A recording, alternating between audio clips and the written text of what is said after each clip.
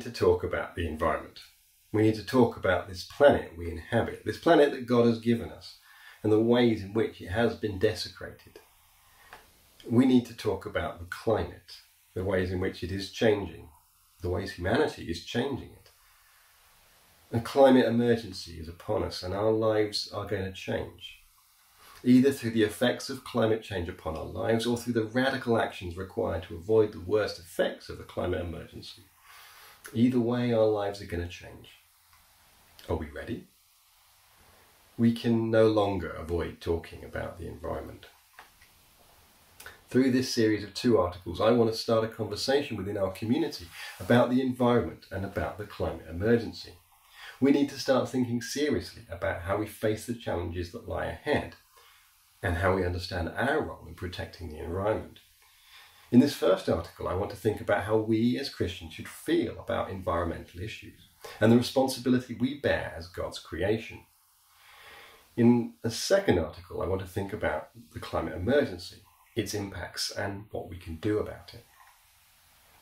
You might think the Bible doesn't have a lot to say about the environment, animal welfare, or climate change. After all, there is no commandment to save the whale, no rules against dropping litter, or instructions about how to avoid climate change. So you might conclude that environmental issues really aren't of any concern to the Christian. This would be a mistake. After all, if we think that the only things relevant for the Christian are the things that the Bible expressly talks about, then we risk making the Bible irrelevant for most of modern life. And that cannot be correct. We need a deeper understanding of what the Bible is and how we use it. The Bible is a tool to bring us closer to God and to his ways, to align our values to God's values, to care about the things that he cares about. Jesus tells more than one parable about servants or stewards. Let's look at the parable in Luke 12. He says, "Who then is the faithful and wise manager, whom the master will put in charge of his servants to give them their food allowance at the proper time? It will be good for that servant whom his master finds so doing when he returns.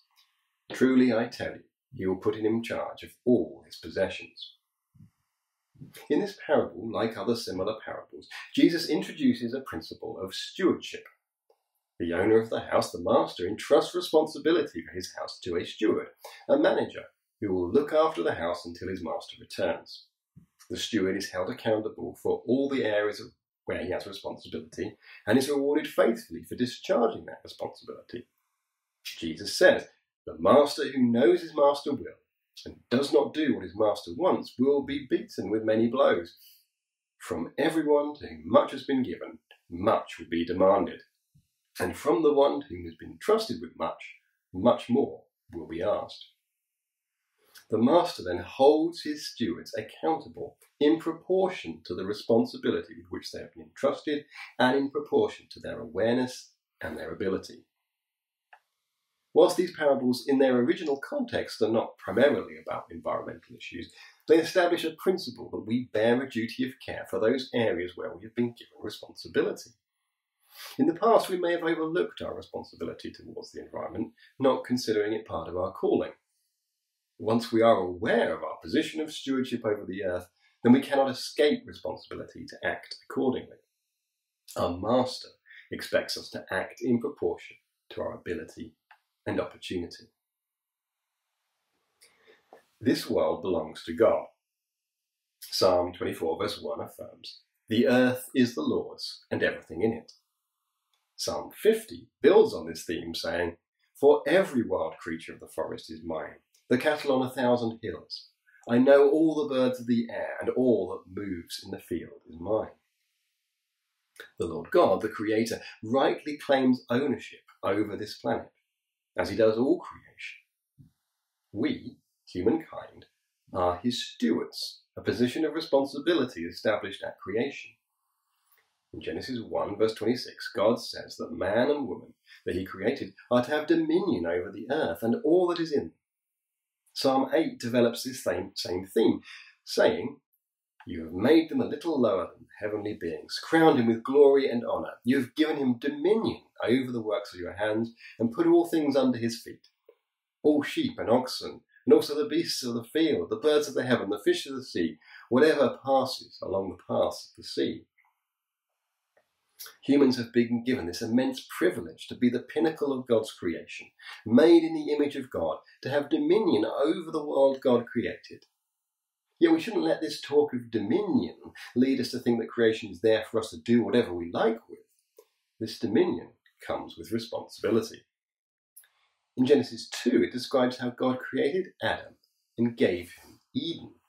It says the Lord God took the man and put him in the Garden of Eden to work it and to keep it. Adam is the first gardener, the first steward of God's gift.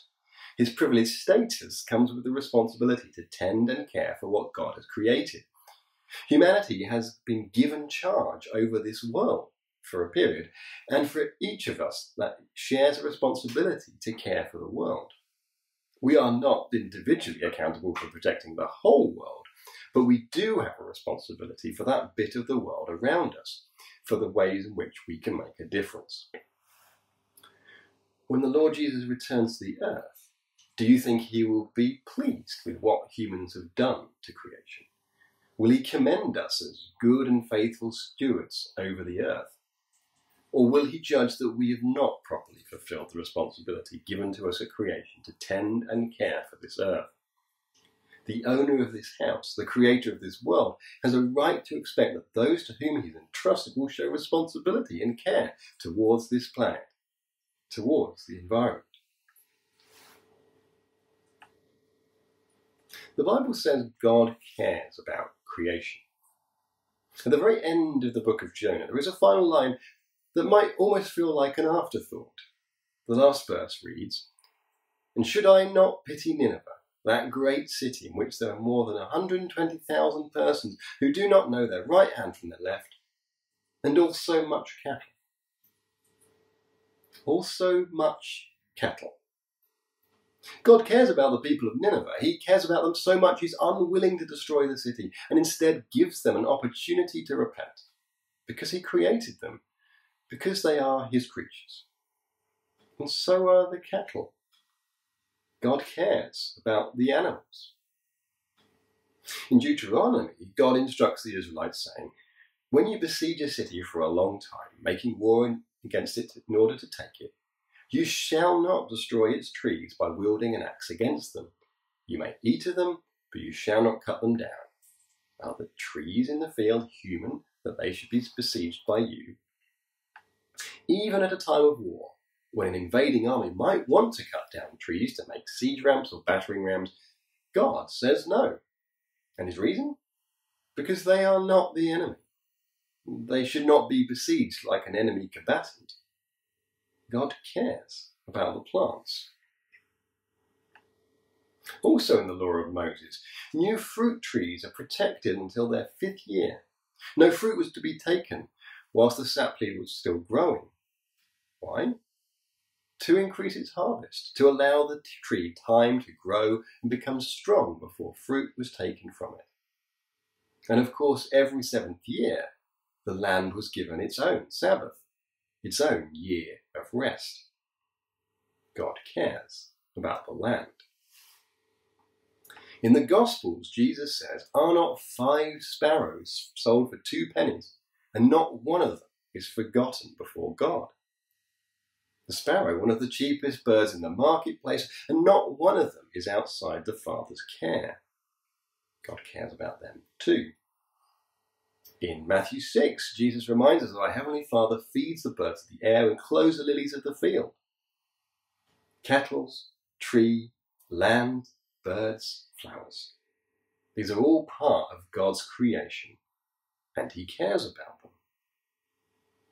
In our pride, we sometimes think that God only cares about us, about humans, that it's all about us. And whilst humans do have a special place in creation, God cares about plants and animals too. So if God cares about his creation, what should our attitude be?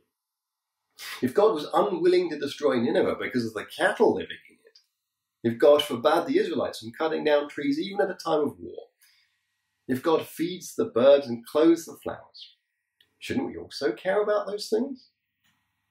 Our attitude, our character should be the same as our Heavenly Father. We should care about the things He cares about.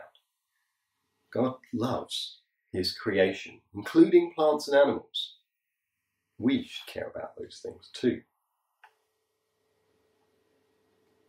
When we think about this world, this beautiful planet on which we live, we should think about it as a gift. Paul says as much in his speech at the Areopagus, saying, God gives everyone life and breath and everything else.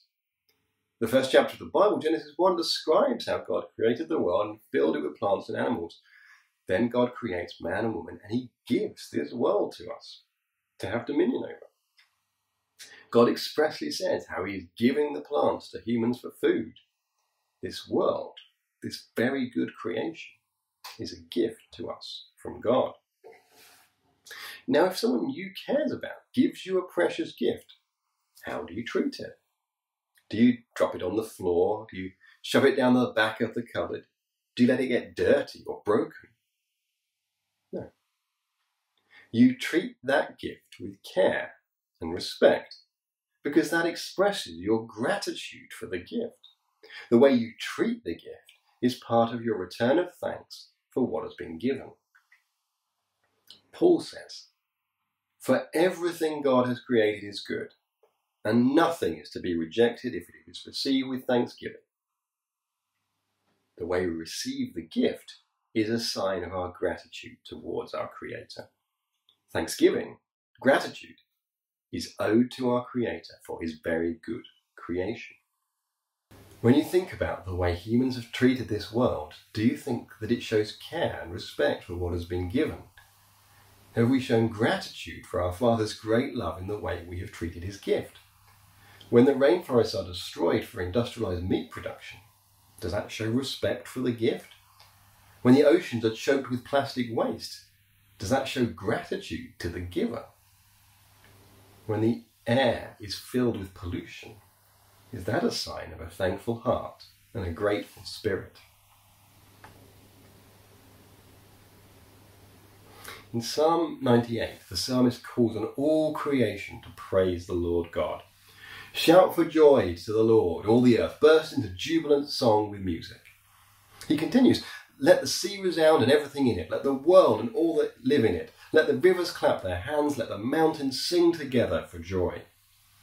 In the same vein, Psalm 148 says, praise the Lord from the earth, you great sea creatures and all the ocean depths, lightning and hail, snow and clouds, stormy winds that do His bidding, you mountains and all hills, fruit trees and all cedars, wild animals and all cattle, small creatures and flying birds.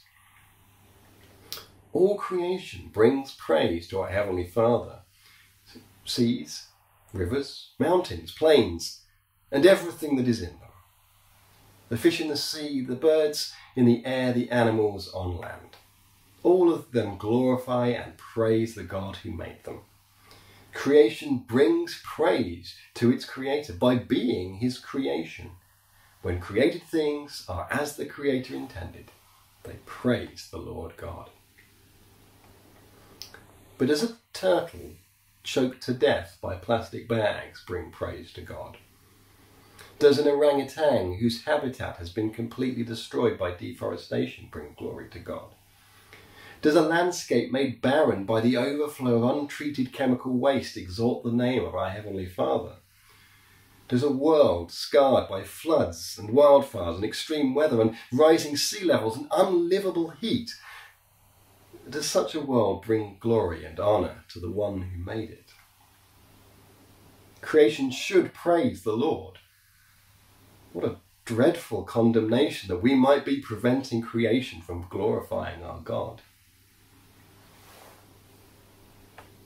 And then there comes love. The Bible says we should love our neighbours. In fact, Jesus goes further than that. Jesus says that we should love our enemies. Just as our Heavenly Father sends both sun and rain on the good and the evil, so our love and compassion should extend to every other person on this planet. And with that love comes responsibility to our fellow human beings, to do to them as we would have others do to us, and to not create circumstances that will lead them into harm, and to not make problems for other people to fix. Inasmuch as this planet, this environment, is the home of our fellow human beings, then caring for this planet is an act of love towards our fellow humans. And to act in such a way that makes this planet, our home, more dangerous to live on is straightforwardly incompatible with the command to love. This year, 2021, a heat wave hit the west of the United States and Canada, resulting in wildfires that destroyed homes and livelihoods and cost lives. People were killed and homes swept away in flash floods in Germany and Belgium. Hundreds more were killed and thousands displaced by floods in eastern Indonesia. In Texas, there was a humanitarian crisis due to record cold temperatures.